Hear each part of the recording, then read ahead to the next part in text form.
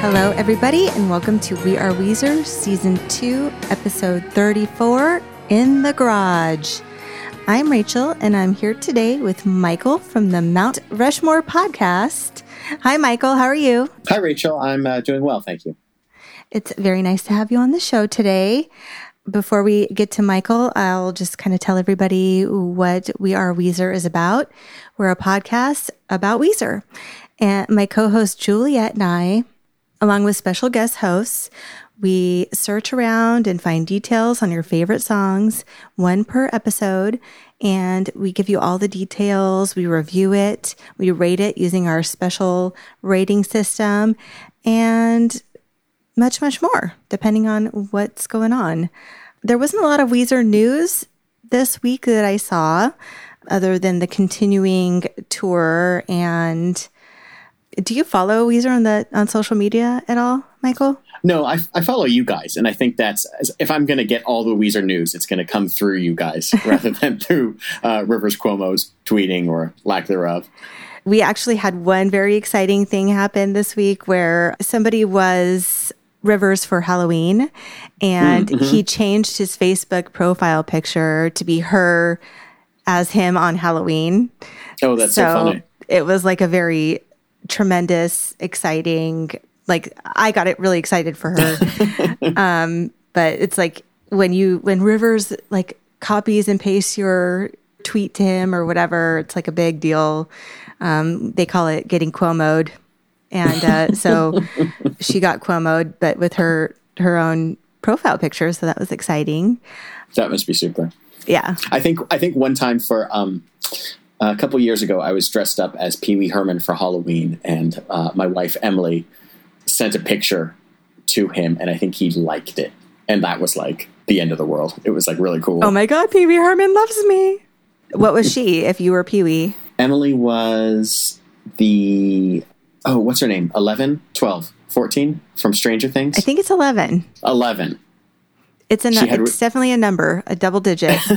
She had really short hair at the time, and she had like the full getup and the Eggos, and it was I don't think any of the kids from Stranger Things retweeted us though. So you win some, you lose some. As long as we got Pee-wee though.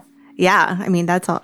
Talking about kids, me and my kid watch Pee-wee's Playhouse, and it still holds up. It's a little odd to see like half naked men quite often, but it kind of goes over your head when you're a kid, and he really likes it. So I liked Pee-wee when I was a kid. So I don't know why I rambled. Anyway, so let's get on to your interview.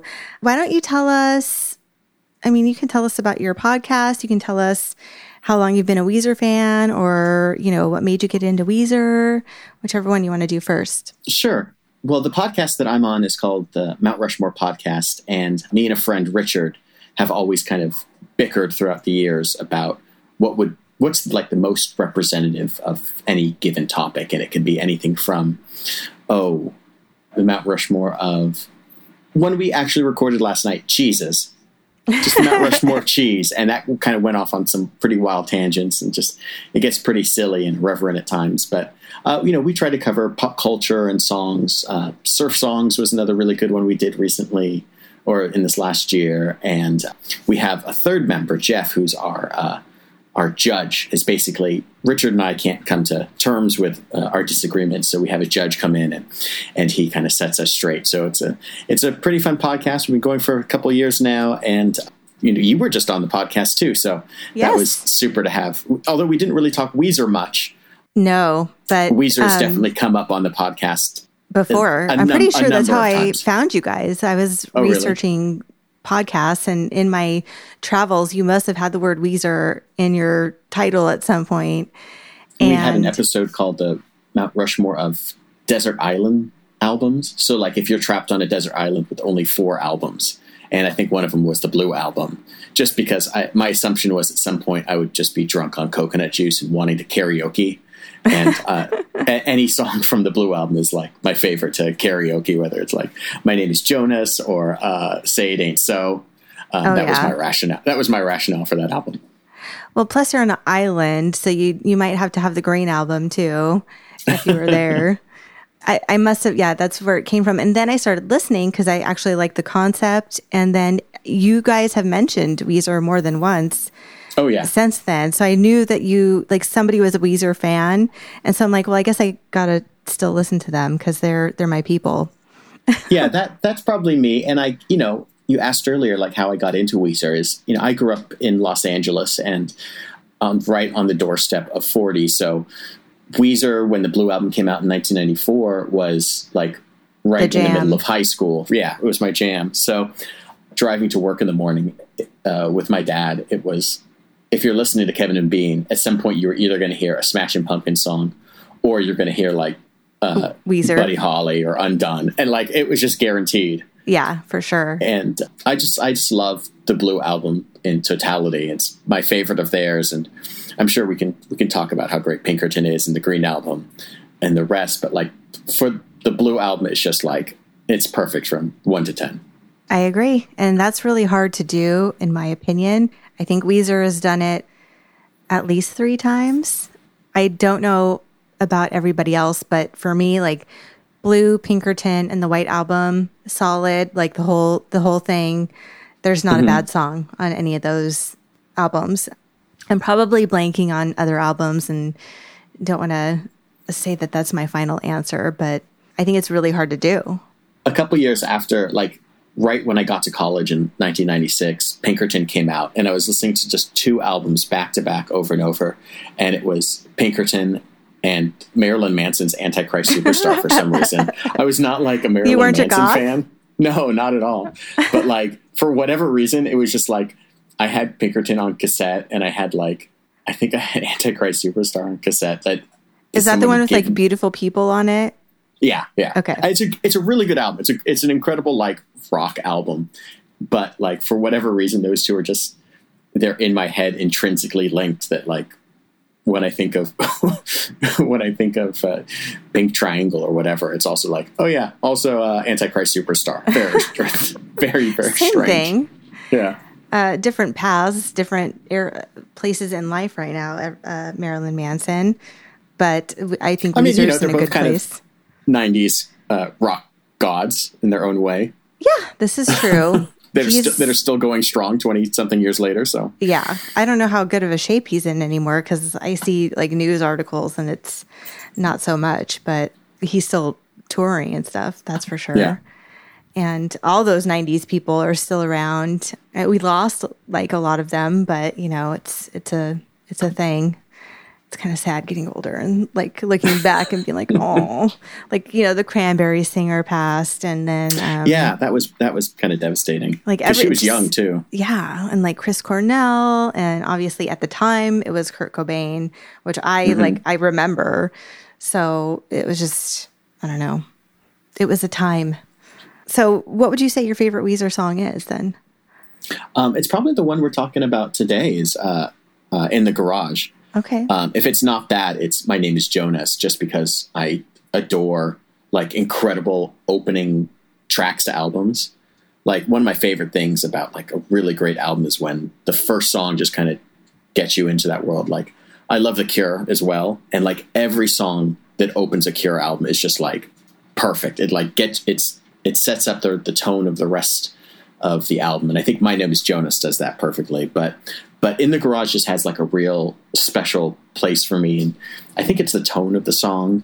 Mm-hmm. It's a bit nostalgic, but it also like speaks to just like this idea of like suburbia, and the kid picks up a guitar and wants to be a rock and roller. And he's admiring his posters on the wall of his favorite rock bands, but also like the geeky things that he gets into. And we'll talk about that. But I love this song. It's just, I mean, maybe it, brings up memories of me looking up at the X-Men posters and Spider-Man posters and whatever. And it's just like, I can relate to this guy right when I was in the thick of collecting comic books in the early and mid 90s. So now, are you a big Kiss fan or?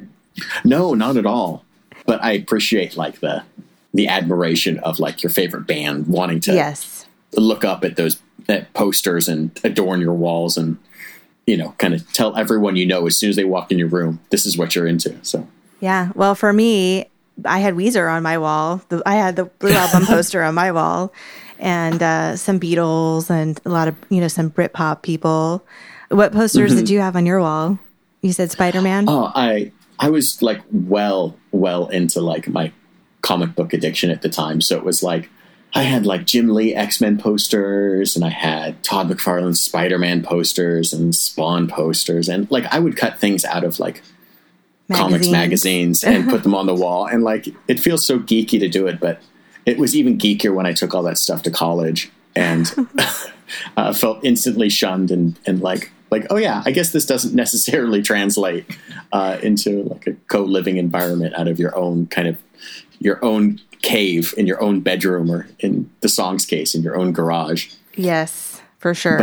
But I was super geek. I was into the big three. I was into comic books and Star Wars and The Simpsons. I mean, I hit the trifecta, and I kind of lived it from T-shirts to posters. Yeah, I mean that's like growing up in the 80s. Like you had to like Star Wars. It was a thing. But into the 90s too, like Star Wars became we're going off on a geeky tangent. I guess this is what this song is about, though, right? Being a little bit of a geek. Yeah. By like the early 90s and mid 90s, Star Wars had kind of gone off into all these extended universe books, and I had all the books. I bought all the additional, like the further adventures of Luke Skywalker and Han Solo and Princess Leia. Like I had those little novels, and I read them. I didn't even know that existed. Yeah, there's a whole like extended universe of novels that have now been wiped out ever since Disney came in and Jar Jar Binks and bought Star Wars, and kind of like, no, we're going to do our own thing. So, but yeah, that was my life.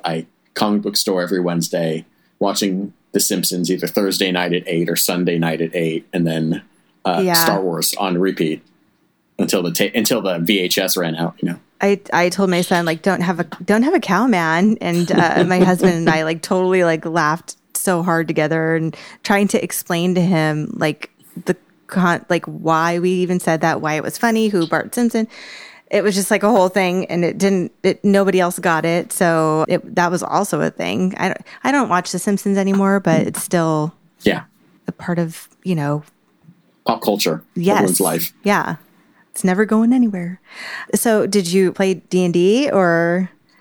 No, the closest, it's funny, that was just one of the parts of the subculture that like never became a part of my life. The closest I got was my like super cool older cousin was like this punk rock guy with like orange hair and pencils super glued into his hair. But he also like was into Dungeons and Dragons and had like a Dungeons and Dragons Dragon Master guide and like the guide to monsters. And it was just like, oh, this super cool guy is also this mega geek as well. It's very strange, that dichotomy. Well, I mean, I guess that's everybody in the 90s, like cool and nerdy at the same time, which is weird to think about. Yeah, I didn't play that, but I did have a 12-sided die just because I had to have one because Weezer had one, and I was a nerd in that way.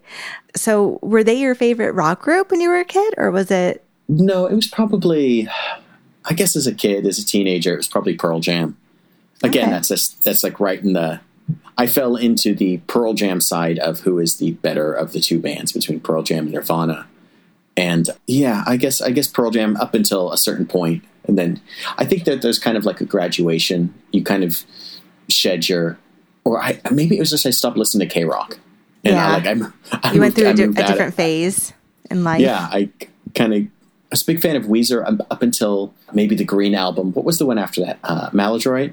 After Green. Yeah, I'm horrible at trying to remember that, but yes.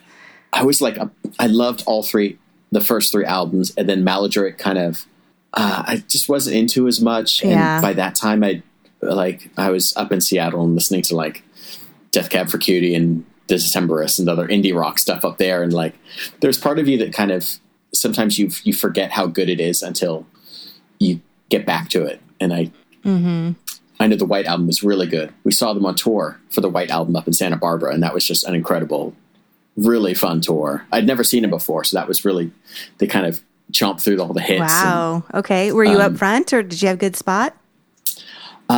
We had decent seats. We were kind of just halfway up the Santa Barbara Bowl, but it was just such a delightful show. Probably the perfect venue for that too, like outdoors, Nice weather. I'm sure it was during summertime because when I saw them, it was in San Diego, I think. And it was in Irvine and it was summer. So they were probably coming down. We saw them in August and it was just perfect weather. And Rivers Cuomo struts out at some point with a cape and a crown on. And I think he's playing King of the World. And you're just like, oh, this is awesome. This is one of my favorite shows. Yeah. And I went to this last tour where they were doing, it wasn't even Pacific Daydream. It was just like the hits. It was a really good show. Different just because they're doing all the hits instead of, the White Album tour. I think they tried to do more White Album. It was pretty awesome. Carl, their right-hand man, comes out and they have like scenes and he gets the laundry out of the dryer. I don't know if you're familiar with the Say It Ain't So video. But during the video, he goes to the dryer and gets laundry out. So he comes in they have like little prop changes and stuff. Oh, that's funny. It was cool. Let's see here. Last of the fun questions. What was your garage? Was it your room? Was it your dorm room? Did you have a cool garage? I don't know.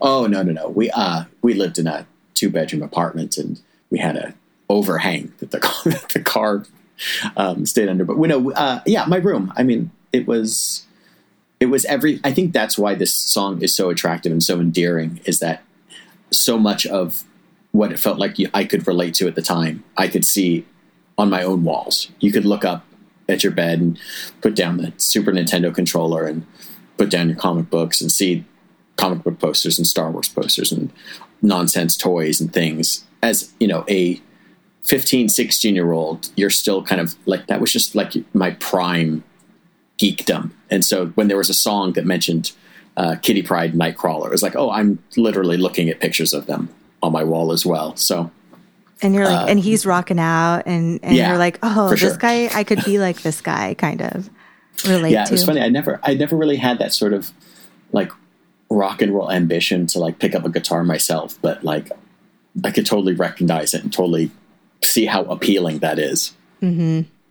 Yeah, I don't think I did too. I don't think I could ever really do it though, because I'm not coordinated or musical, but I did like have that, like, I want to be a rock star, but I don't think I'd really want to be a rock star if I had to do it. So it takes a certain type of person, I think, to go and do what they do, make music and be so creative and put on a show for people and play at large venues and handle the business. I mean, it's a lot more than just what we kind of look at as like, oh, all you do is wake up and go perform and then go home and, rock out and do drugs and do whatever you want. I don't know. All right. Well, is there anything else you want to share with the kids before we move on to song discussion? No, let's get into the song. All right. We'll be back, guys.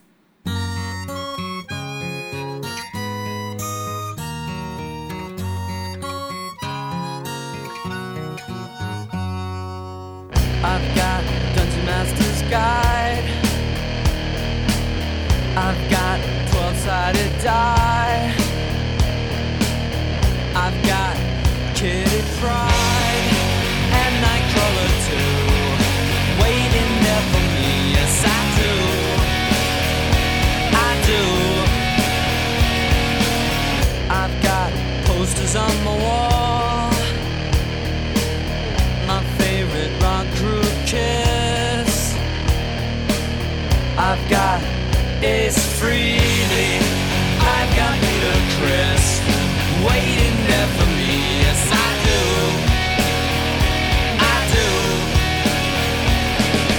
In the garage, I feel safe.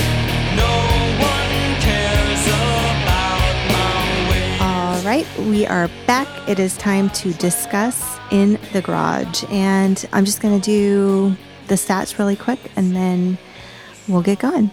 So In the Garage is from the Blue Album. It's track number 8. It was released May 10th, 1994.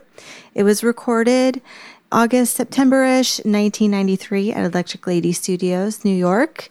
If you just listen to the mini about it, you can hear more. It is 3 minutes and 55 seconds long. It's the label's DGC. It's officially released. Live debut August 1st, 1993. And Rivers Cuomo Song Chronology number 168. It appears on the Blue album, as everyone knows, and the deluxe version of the Blue album. So who's our personnel on this, Michael? Rivers Cuomo was the writer. Rick Ocasek produced it. Rivers was also lead vocals and lead guitar. Brian Bell was rhythm guitar, backing vocals, and keyboard. Matt Sharp did the bass guitar and backing vocals. Patrick Wilson on percussion.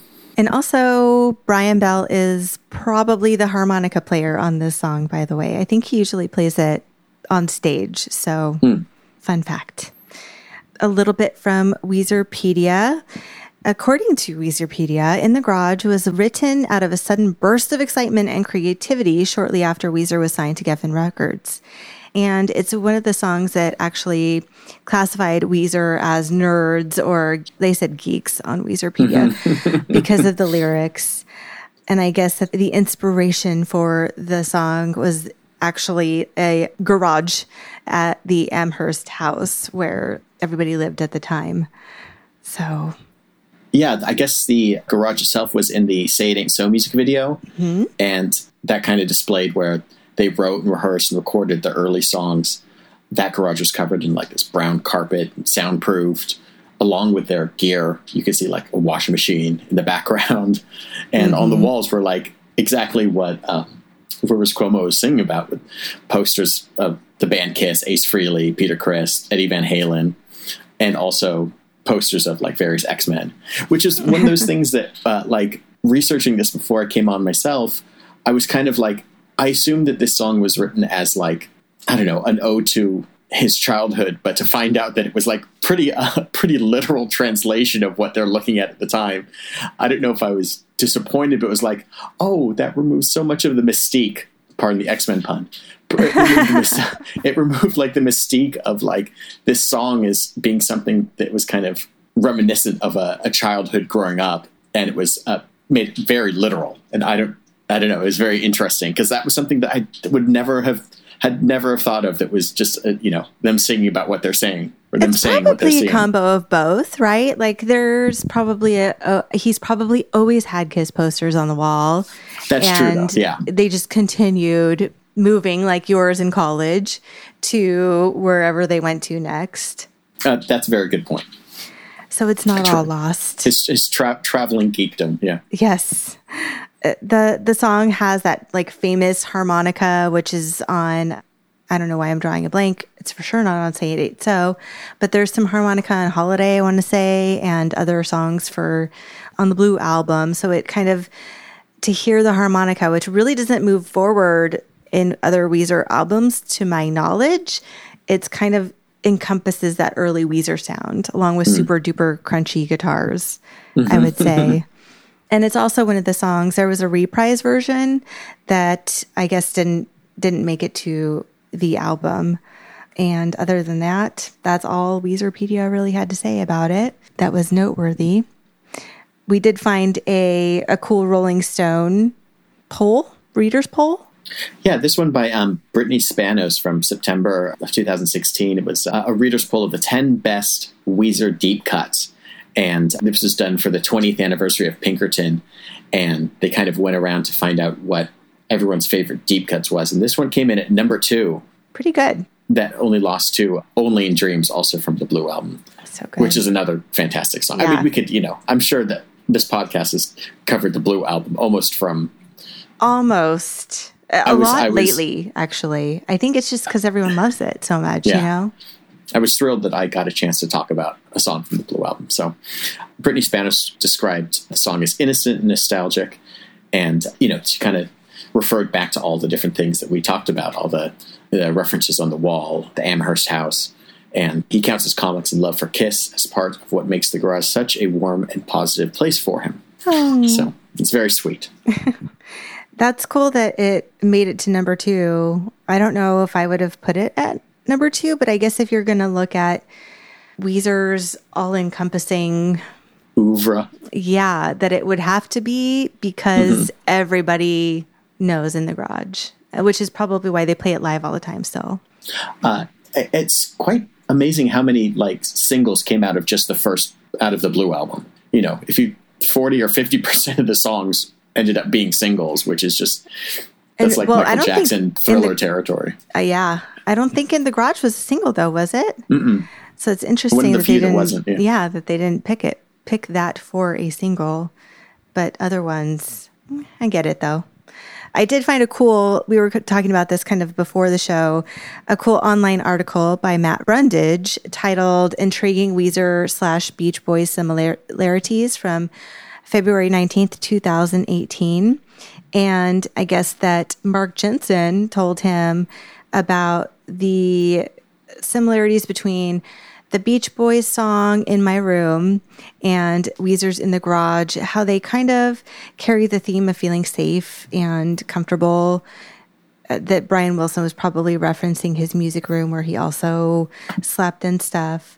That was ironically located in a garage as well. And that Rivers and the Beach Boys, they intertwine, overlap a lot in Weezer history. Weezer's very much known that the Beach Boys is one of their influences, especially for the Blue Album, like songs like My Name is Jonas and this song, I guess, but I don't know that it's maybe lyrically and kind of, but not literally for sure similar, because In My Room is like very, I don't know if you can like off the top of your head think of it. Oh, sure. It's very dreamy. Yeah. It's one of the Beach Boys more kind of laid back songs where soft. they're just kind of, yeah. Like there's no rocking guitar solos and a lot of Beach Boys stuff. So it's kind of weird that it's one of their influences. You kind of have to deep dive to figure that one out. They've been doing it a lot more literally lately, but I would say that this is one that I hadn't thought of before. So what do you think of that? I don't know. He's a pretty interesting lyricist, Rivers Cuomo is. Did you listen? I mean, I'm sure you've heard that Song Exploder podcast that he's on, that he talks about his like very, very strange, like a spreadsheet. Yeah. How he keeps spreadsheets and how he keeps chords titled differently compared to like it was with syllables and he is like the most fascinating songwriter and approach. And this is probably in like more of his nascent days when he was just writing songs as they came to him. Mm-hmm. So I don't think it had quite the strange structure that he's built himself to write, a single now or any of his songs now. Right. But I'm sure that there's just a lot more of like indirect influence from like a Beach Boys thing that just you kind of settle into it and rather than dissect it, so to speak. Yes, exactly. And I it's like you can kind of do this like how Matt Brundage was doing, where you can see that, but you don't necessarily hear it or notice it until somebody says like, hey, like this is kind of like that, So I wonder if it's kind of like he does it even without realizing that he's doing it type of thing back then. But I think you're right. He did kind of write literally or from the heart or like wherever he was at the time. That's Say It Ain't So, drawn from his own life. Right. And, obviously this one. Yeah. So anyways. So last fun fact is that there's a Weezer tribute band called In the Garage. If you want to check them out, they're on Facebook. From their Facebook, it says, formed by 5 nerds who love Star Wars, and so you'd probably like them, Michael, and love old Weezer, Blue Album, and Pinkerton songs covered exactly how you hear them on the records, just like back in 1994. The last time that they played was in 2011, so, you can check out their videos. They're just learning the Green Album right now. They're learning the Green Album and they're learning Maladroit, and it takes a few years to learn how to play them perfectly. Those beloved albums that everyone, likes to think about, which actually, I don't know how often you like go back and listen to random Weezer albums, but Maladroit's not bad. And neither is like Hurley or the Red Album.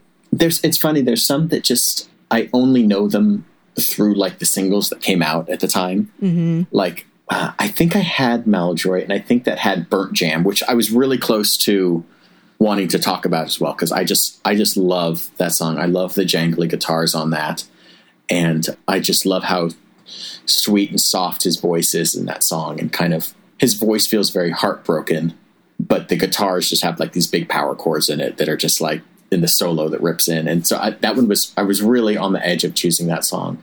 So I do like, I can't even say some of their later stuff. It's some of like their mid-early stuff now that they put out.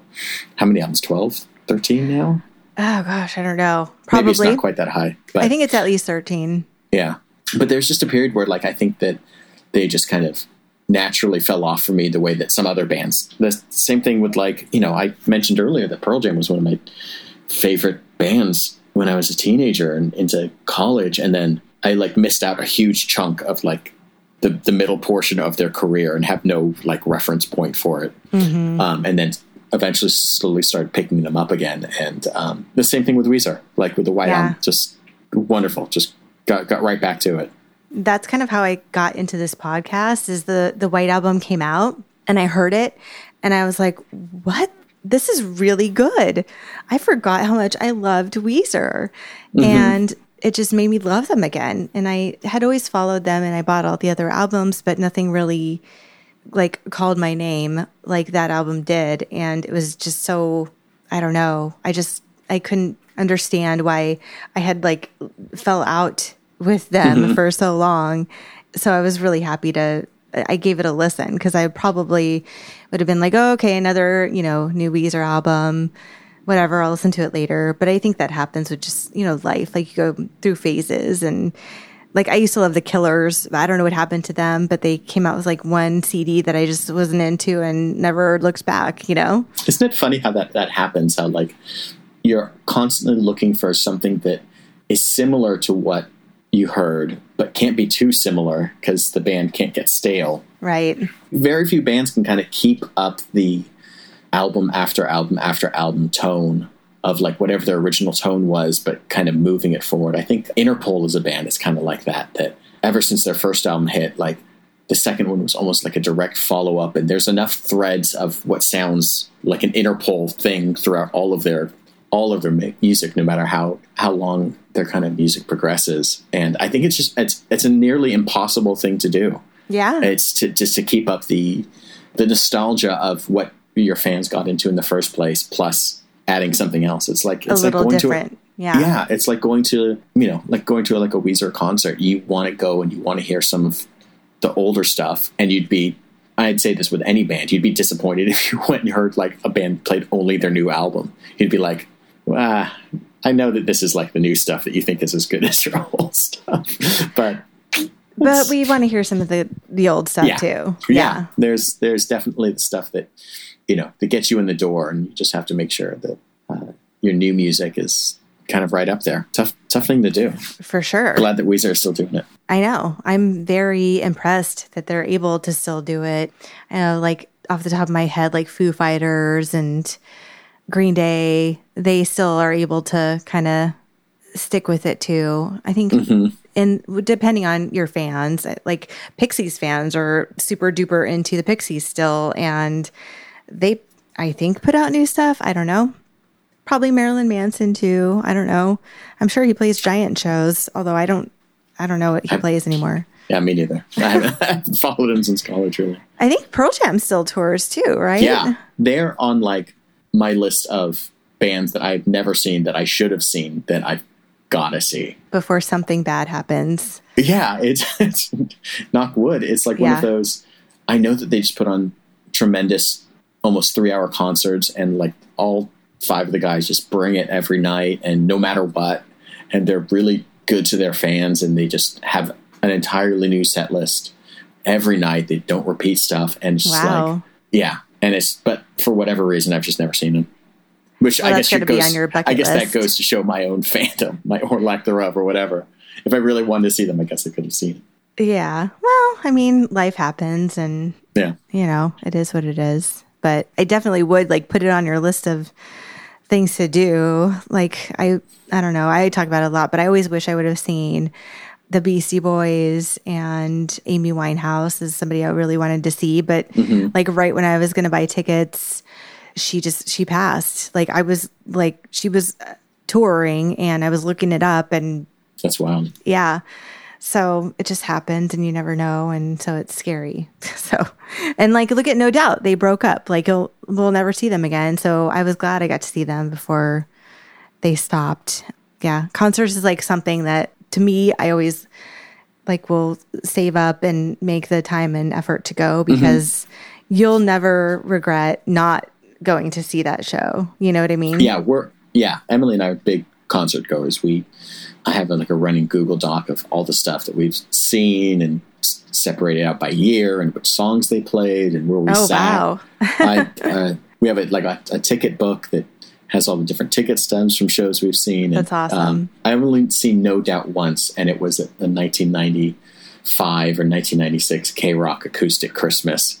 Awesome. And their geek roots are pretty deep too, because they came out playing like the opening bass chords to like the Imperial March from Star Wars, and it was just like, oh my god, my geeky worlds are colliding. Yeah, they're awesome. I was so thrilled. Yeah. I can't imagine. I think I've seen them multiple times, but I can't imagine seeing them back then. How cool that would be. I want to say that I saw them with Weezer, but I can't say for a fact. It's too far away. Well, I guess let's get to our final thoughts. It comes right after Say It Ain't So, which I thought was a great decision listening to the album today. And it's followed by Holiday, which I think is also another good decision. And I like how it starts off with the sweet harmonica, and then it just starts jamming into the super crunchy guitars that we love about Weezer.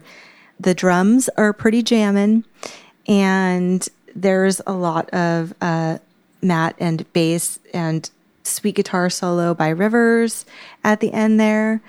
I love what it's about. I love like what it stands for. To me, it kind of says like it's okay to be a nerd and it's okay, like I can still rock out, and about the place that he feels okay to do those things in, which is, the garage, and I think everyone has one. My favorite part of the song probably has to be at the end where like if you're at a concert and they do the song, it's like where your heart really goes out to it, where it's like, no one hears me. That's my favorite part. And that is it. What about you, Michael? I love like the cocoonish nature of it. I like that he generates like an imagery of something that is so personal to him, but you can all kind of see yourself. It doesn't matter if it's Kiss posters on the wall, whoever your favorite band is. It could be, like we mentioned earlier, it could be Van Halen, it could be The Cure, it could be No Doubt, having a big Gwen Stefani picture on your wall, especially when you're a teenager and just staring up at them. There's something that is so, you kind of build these little relationships with their own music and with your own kind of rock gods, and to a lesser extent to comic book characters or whatever geeky stuff you're into. You have like, it is representative of you, like the things that you choose to plaster your room with, the things that you choose to identify with. Sometimes you do it in seclusion in your own room where you only kind of reveal it to people that you can enter your room. And sometimes you're 16-year-olds in high school and the only shirt you're wearing are like, they have Yoda on them, and like you're projecting it out. And I think it just depends. Some people are, maybe it's a more introverted way of revealing yourself to only kind of have it as something that you have to be kind of invited into your home, kind of like a vampire or something. Yeah. Versus something that you're just like projecting out. Like, I mentioned funny, I didn't think about this till right now. I'm thinking of my cousin who on his outward appearance dressed like a punk rock. He had, bright hair and kicker boots and all that. And like, you go in his room. Punk rock. Yeah, you go in his room and he had literally Dungeon Master's Guide and would play D&D and had a like full Muppets puppet show set up as well. And it's just like the outward appearance versus who you are in your own world is sometimes can be very different. And I think this song really captures at least one aspect of it. Yeah. Well, and not to mention, like, I think that for many of us that the Blue Album is our garage. Like, it will take you back to that time when you felt safe in your room and that's what you were listening to. I mean, I know I was listening, like, I had my Discman wherever, playing the Blue Album in my room, doing homework and just relating to it probably in a different way than I do now. because now it's probably in a more nostalgic way. But back then it was like, that was what I was rocking out to. Like they were my Kiss. And like, so Weezer's kind of like part of my garage from being a kid or whatever. So now it has like this new meaning. Yeah. All rolled into it. I think my favorite lyric from it is the part where he's singing, I've got an electric guitar. I play my stupid songs. I write these stupid words. And I love everyone waiting there for me. Yes, I do. And I like that there's still something so intimate about that he's playing for an audience of one still at that point.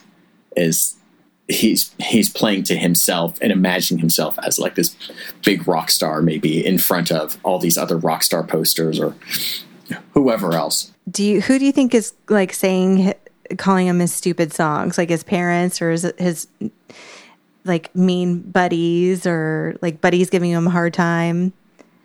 No, I think it's I think it's like just a personal criticism. He's like, I don't know. I write these stupid songs. He's stupid. I don't know. They just don't mean anything. They're just dumb. Whatever. Just my heart out on a tablet for you to break. My hopes and dreams on paper. Whatever. Yeah, I get that. Any other thoughts on In the Garage? No, I mean, I just think it's my favorite song from my favorite album of theirs. I don't know if I've ever.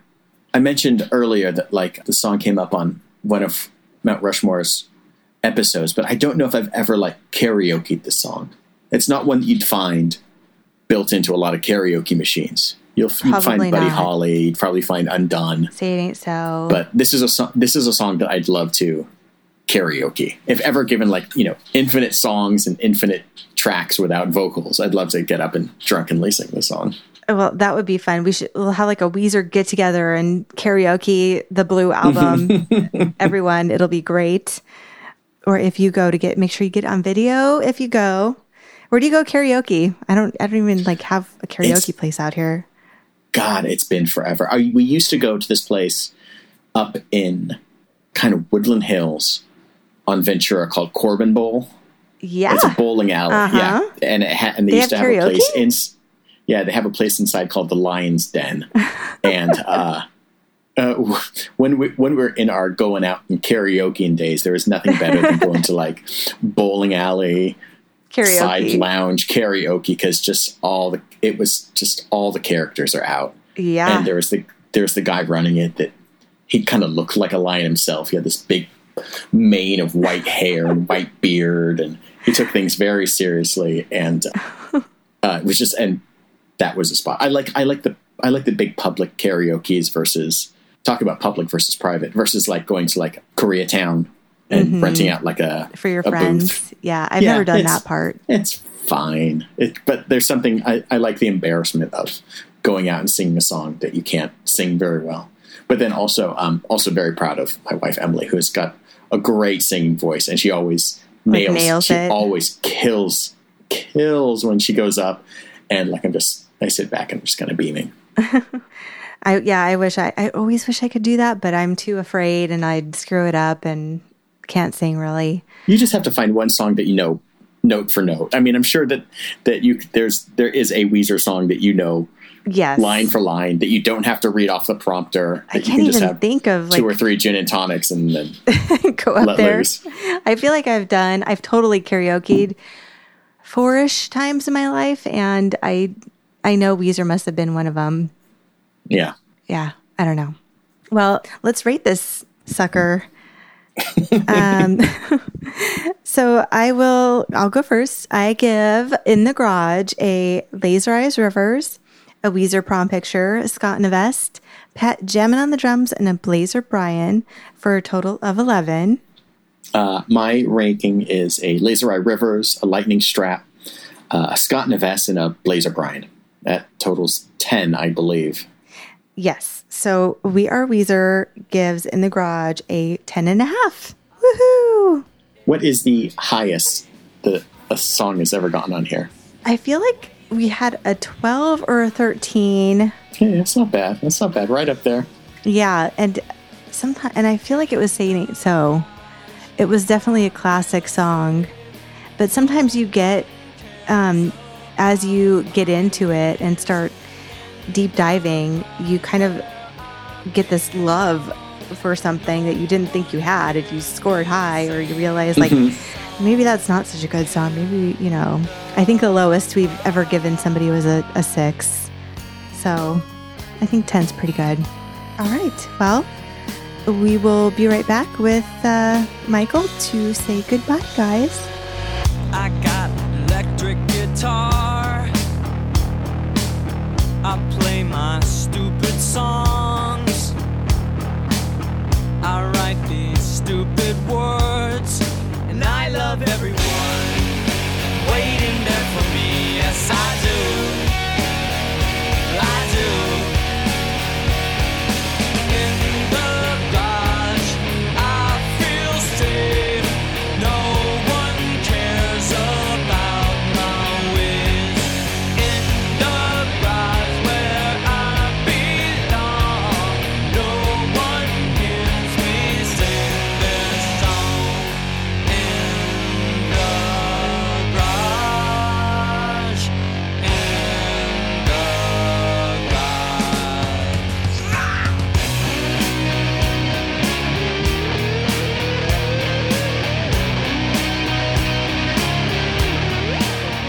All right. Well, thank you so much, Michael, for coming on the show with me today. I thought it was fun. Oh, you're welcome. This was my pleasure. I hope like maybe you can come back again sometime. We'll do another song. Maybe we'll do My Name is Jonas. Yeah, for sure. That would be awesome. That song or Burnt Jam or gosh, I mean, you know, their discography is so deep. I know. You'd have to I literally have to pull it up to see like, okay, let's not do another Blue Album song, because they have so many that, and you don't even think about it until you're looking at it either. But coming up on episode 35, Love is the Answer with Jen and Patrick from another Weezer podcast called My Name is Weezer. I like to think of them as the founding Weezer podcast. Thank you, Brian, for the sound. You're awesome. Thank you for listening, everybody. Check us out on social media. Follow us on We Are Weezer on Facebook, Instagram, Twitter. You can email us at weareweezerforever@gmail.com. Check us out on our website, www.weareweezer.com. And where can everybody, after that plane passes, where can everybody find you and Mount Rushmore on your social media? Well, if you're interested in listening to a couple of guys debate the Mount Rushmore things from Sherlock Holmes adaptions to Summer as a Kid. I loved Summer as a Kid, by the way. That was one of my favorites. To weekly world news articles, to the one that Rachel was just on, annoying things that kids do. We're on Mount Rushmore Pod on Twitter and Instagram, facebook.com/Mount Rushmore Podcast, or mtrushmorepodcast.com. All of our Twitter is MT Rushmore Pod. It was a shame because we should have like gotten all the other different Mount Rushmore names before, and then just to all funnel them all into one source. There you go. And kind of pushed those other Mount Rushmores out of the way. That's right. There are other Mount Rushmores, but if you guys check them out, which we'll put all of the links in the show notes and on the website, but it's the 3 dudes. And I think you're wearing like red, white, and blue. I don't know if it's on purpose or not, but we are nascently patriotic. I like it. It's kind of an ode to, what it's called too. I think you'll recognize it right away. It is the best Mount Rushmore podcast, in my opinion. And check them out, you guys. I think that you'll like it, especially if you like. It's kind of, it's very different than us, but you kind of are rating things, and you have a referee, though, a judge, not a referee, judge. It's not sports, Rachel. That's one thing we try not to cover as much as possible. We try to veer away from sports onto the absurd. Unless it's dodgeball. Oh yeah, we're all over dodgeball, all over kickball, all over like just ridiculous things. So yeah, check them out, and thank you so much for joining us. Thank you, Rachel. Thank you, everybody. All right, bye guys. Adios.